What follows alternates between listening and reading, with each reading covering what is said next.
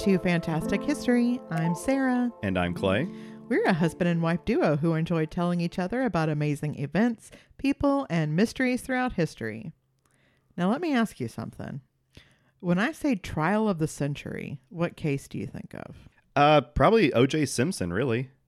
Yeah, for most people our age and like our parents' age and like probably even our grandparents' age, it's probably O.J. Simpson. Yeah. His murder trial in 1995.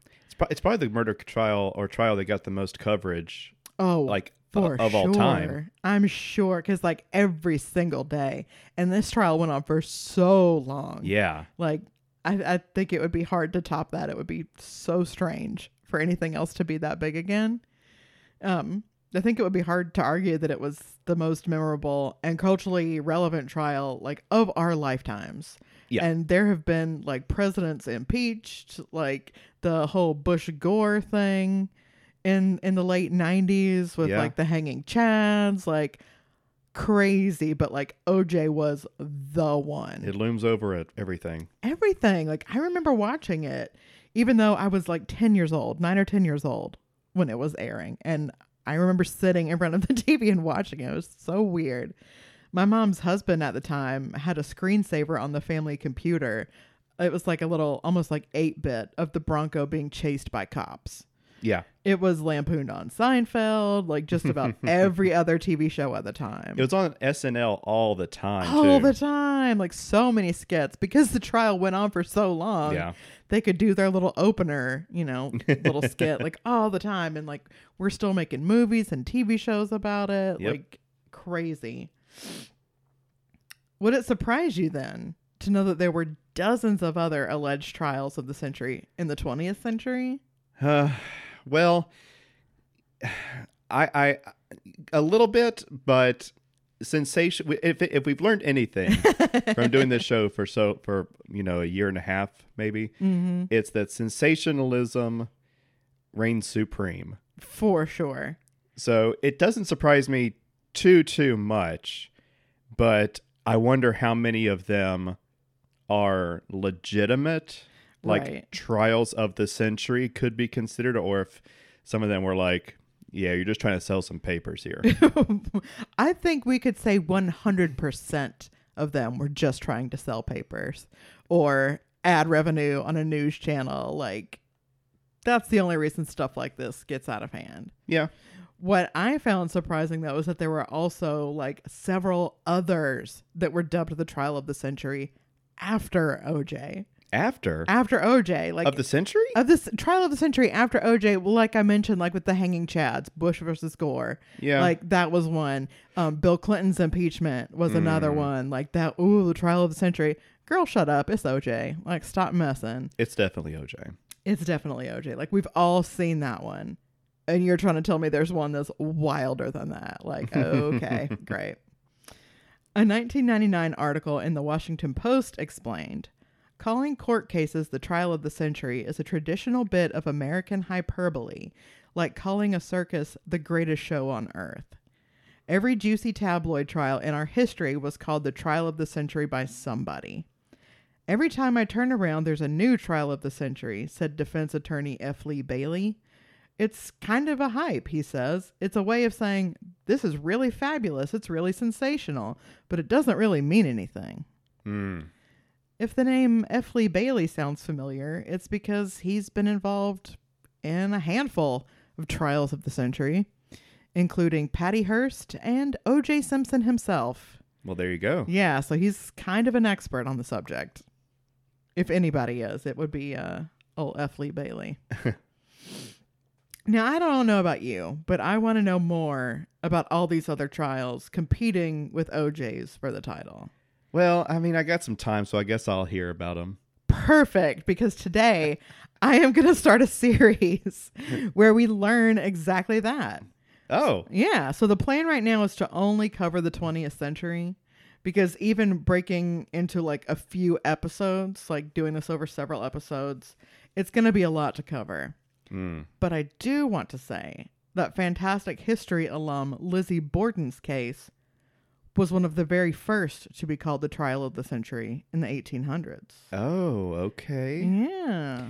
Are there any other repeats that we're going to come across? Oh, you mean like people we've already talked about before? Yeah. You'll just have to wait and see. I'm not going to give you that. Although, so guys, if you're like a newer listener, if you want to learn more about Miss Borden, please go back and listen to episode 35. Yep. I've even recently put up a Lizzie Borden t-shirt in the Etsy shop. Oh. While I have your attention, I'm going to start adding more history-themed merch to the Etsy shop. So just make sure to check out the link in our show notes. You wanna check that out.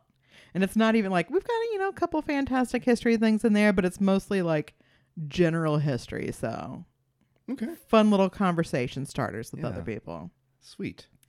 I, for one, love showing off how much I know about history. So like if I'm wearing my like Baba and Noika sweatshirt, and somebody's like, what's with this cute old lady? Then I get to show off how much I know about this random person from history. That's awesome. It's great when someone says something and you get to push up your glasses and say, well, actually. That is the best.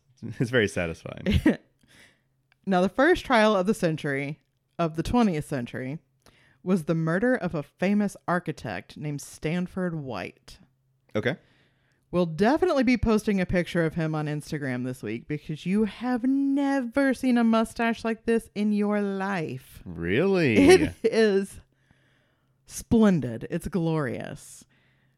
That being said, this man was trash. He allegedly, but definitely, drugged and raped a 16-year-old girl when he himself was 48. The girl's name was Evelyn Nesbitt, and White had positioned himself as her caretaker, helping her to get modeling jobs from the time she was 11 years old. So this man is a groomer. Yeah. Evelyn did have a flourishing career with White's help, such as it was. She became known as the Little Sphinx, and she was featured in ads, on postcards, and as a model for a few little magazines, such as Harper's Bazaar, Vanity Fair, and Cosmopolitan. That's pretty big, but the Little Sphinx? The Little Sphinx. Because she was, not Sphinx, not the local gas station magnate. Oh. Sphinx. Like yeah. the mysterious Egyptian figure. Oh, the Egyptian. Okay. Yes. So I'm just curious, why? She is stunning. Absolutely stunning. But it was one of those like almost like Mona Lisa vibes, like just a mysterious little air about her. Like she always looks a little mischievous, a little sneaky. Okay. She actually became the very first genuine pinup girl of all time. Really? Yes, like the first one to appear like in sketches and in photographs as a pinup. Wow. I know. And she began dancing as a chorus girl on Broadway, like in the brief time between moving to New York and being assaulted by her mentor. She and White were in a quote-unquote relationship for 6 months after he attacked her, during which she referred to him as being a benevolent vampire. Yeah. Oh. Yeah. But they soon drifted apart for the extremely obvious reason. Soon after, she began seeing a man named Harry Thaw. He was a millionaire from Pennsylvania, the son of an extremely wealthy coal and rail baron. If you're being referred to as a baron, like, yeah, that is extremely wealthy. You would think, yeah. Mm-hmm. He might have been a wonderful match for Evelyn, if not for his severe, untreated mental illness. When Thaw learned what had been done to her, he turned feral. At first, he was outraged and wanted to kill Stanford White. Understandably so. I mean, I kind of want to kill him myself. Horrible. But then a few days later, while having a manic episode, Thaw went into her room in the middle of the night, whipped her legs with a rawhide crop, and then raped her himself. What? Yeah. Bad guys in this story. God. Yeah. This poor woman. Despite that, well, excuse me, I should say this poor girl because she is still a teenager when this is happening. Despite all of that, and as a result of his incessant wooing, the two of them got married a couple of years later. Still, the memory of Stanford White haunted Thaw, and he was determined to exact vengeance, regardless of the fact that he was the same exact brand of scumbag. On June 25th, 1906, Thaw and Evelyn attended the premiere of Mam'zelle Champagne on the Rooftop Theater at Madison Square Garden, which I didn't even know was a thing. I didn't either. I mean, it might not be anymore. This might have been like an early 1900s thing, but they had like this open air theater on the roof of the garden. Wow. Sounds amazing. Yeah. Well, it just so happened Stanford White was there as well. During the finale song, Thaw approached White, drew out a pistol, and said, "You've ruined my wife." He then shot White at point blank range, twice in the head and once in the shoulder, which killed him instantly. Which shot killed him instantly? The headshot. Oh, yeah. Okay. But it's like you get him in the head, but you're still pissed. You keep going a couple times, you know? You got to pop that shoulder just to get him. You double tap. Well, I imagine, true. and I couldn't find confirmation of this, but I imagine because it's point blank range, she shoots him twice in the head and like somebody grabs him to like pull him away. And that third shot goes a little wild into the shoulder. But that is my assumption. You kind of got to, right? Right. Like why else? I don't know. Well, he's blinded with rage. Very distraught, I think it'd be fair to say. To do this at a theater. At a theater during the show. Like, again, the finale song had just started. Right. Mid-performance. Yes. Like, just goes up to him. Starts popping Wow. off. So at first people thought it was actually part of the show because what the fuck? Like, why else would this be like during the song? And you've got the director of Mam'zelle Champagne going, keep singing, keep singing, keep singing, keep singing, don't stop. And it's like, are you out of your mind, sir? Like, what are we talking about? Yeah. Kind of odd. But eventually people did realize that like, oh no, why would that be part of this silly song at the end of a Broadway show? And the rooftop turned into a madhouse. People just screaming, going crazy, trying to escape. Yeah. And you're on the roof. Like, I'm sure that there's not a lot of great ways to get away quickly. I don't know. The trial itself, I mean, because of course he was immediately arrested. The trial itself held the public in a chokehold with paper selling like crazy because it had all the earmarks of a classic scandal. Passion and vengeance and super, super rich people with a beautiful young celebutante at the center of it all. To top it all off, one of history's greatest villains, Thomas Edison, scrambled to put together a movie called Rooftop Murder that played in all the Nickelodeons in New York City. Wow. Like, he had this thing rolling before the trial even started. Like, quick, he got this thing together and put it out there. He knew how to make a buck. He was just the absolute worst. And I'm another one that I'm glad is dead. I hate him so much. I almost hate him the most out of everyone in this story. In the story. In the story, yeah. Well, I mean, he's probably in my like top 20 list of all time. I'm just saying. So meanwhile, in prison, Harry Thaw could simply not shut the fuck up about what a hero he was. So winning in court was going to be pretty tough for his defense attorney, Louis Delafield. Delafield decided to go with the obvious strategy of not guilty by reason of insanity. Like, yeah, duh, it's right there. But Thaw was not okay with that. Like, he labeled him the traitor, and when he couldn't get the traitor to do what he wanted him to do, he fired him.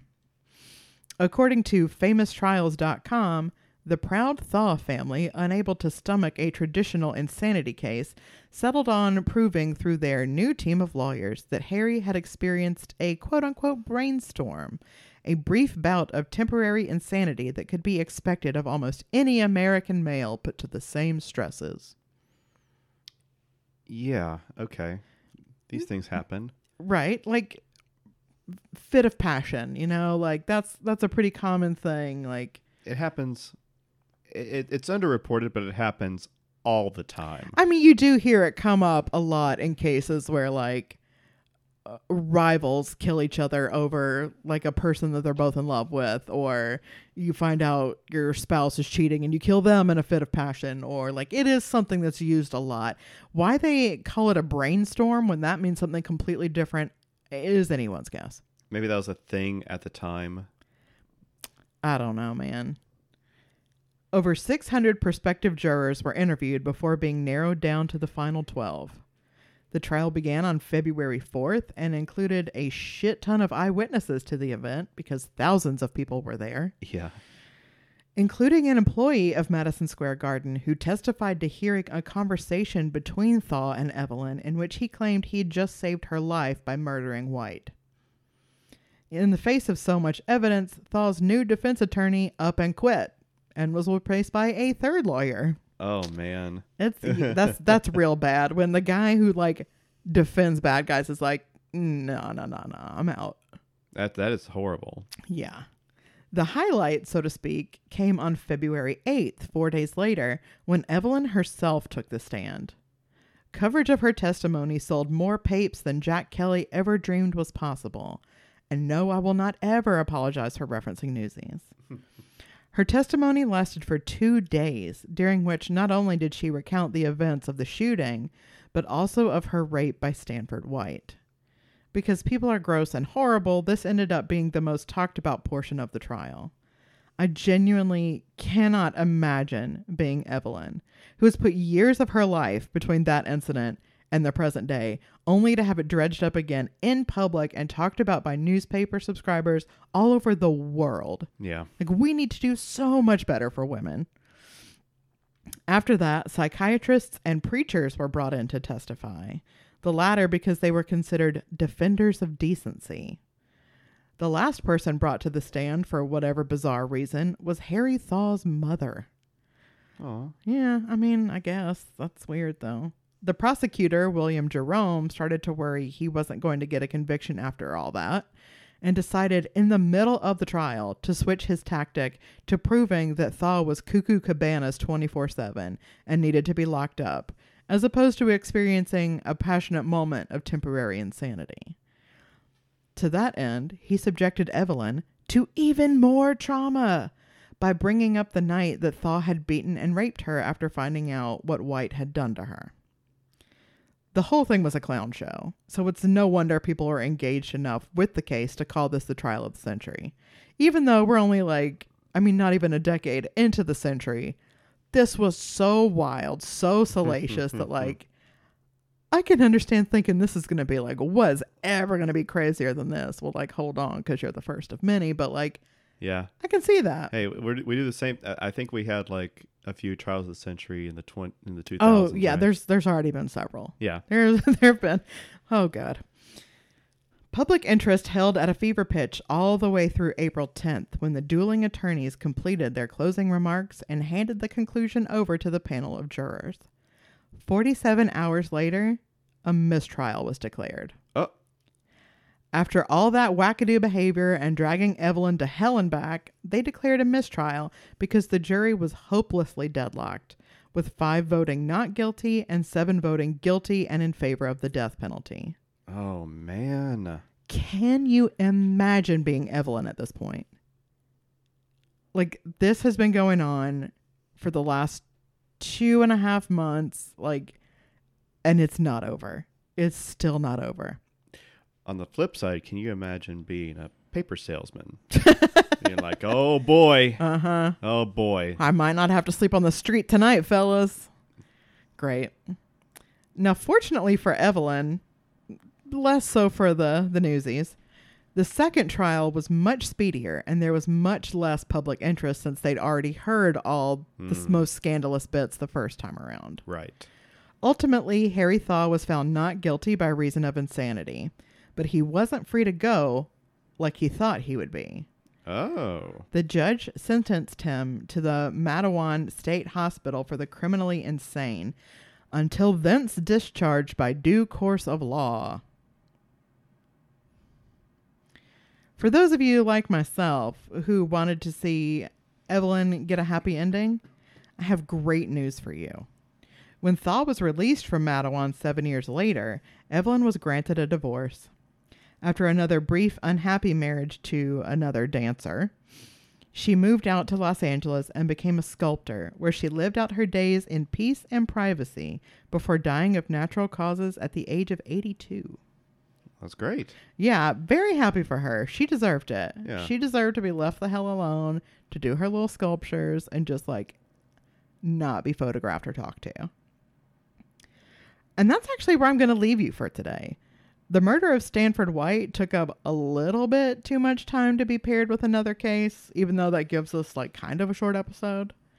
But next time, you'll get to hear about a corrupt union boss who ordered the assassination of his political rival and a pair of Italian anarchists.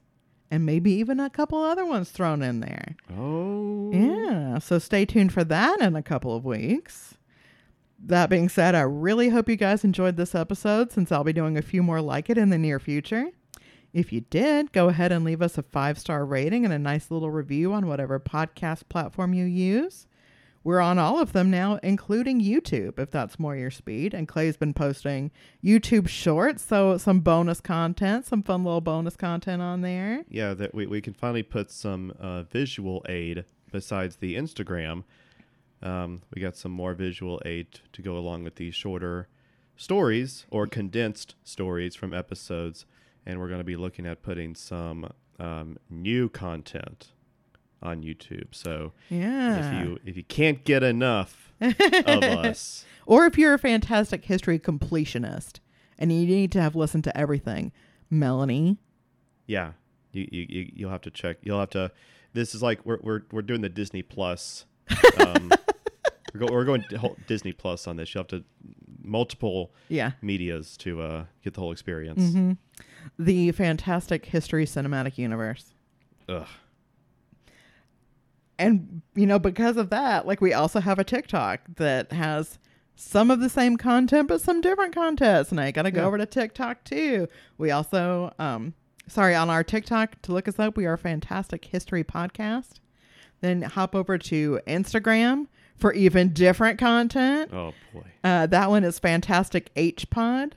And because we like to keep things spicy, our email address is fantastichistorypod@gmail.com. Having matching handles across platforms is overrated and chuggy, if you ask me. So, and again, check the show notes for a link to some fun history-related merch on Etsy. Until next time. Bye.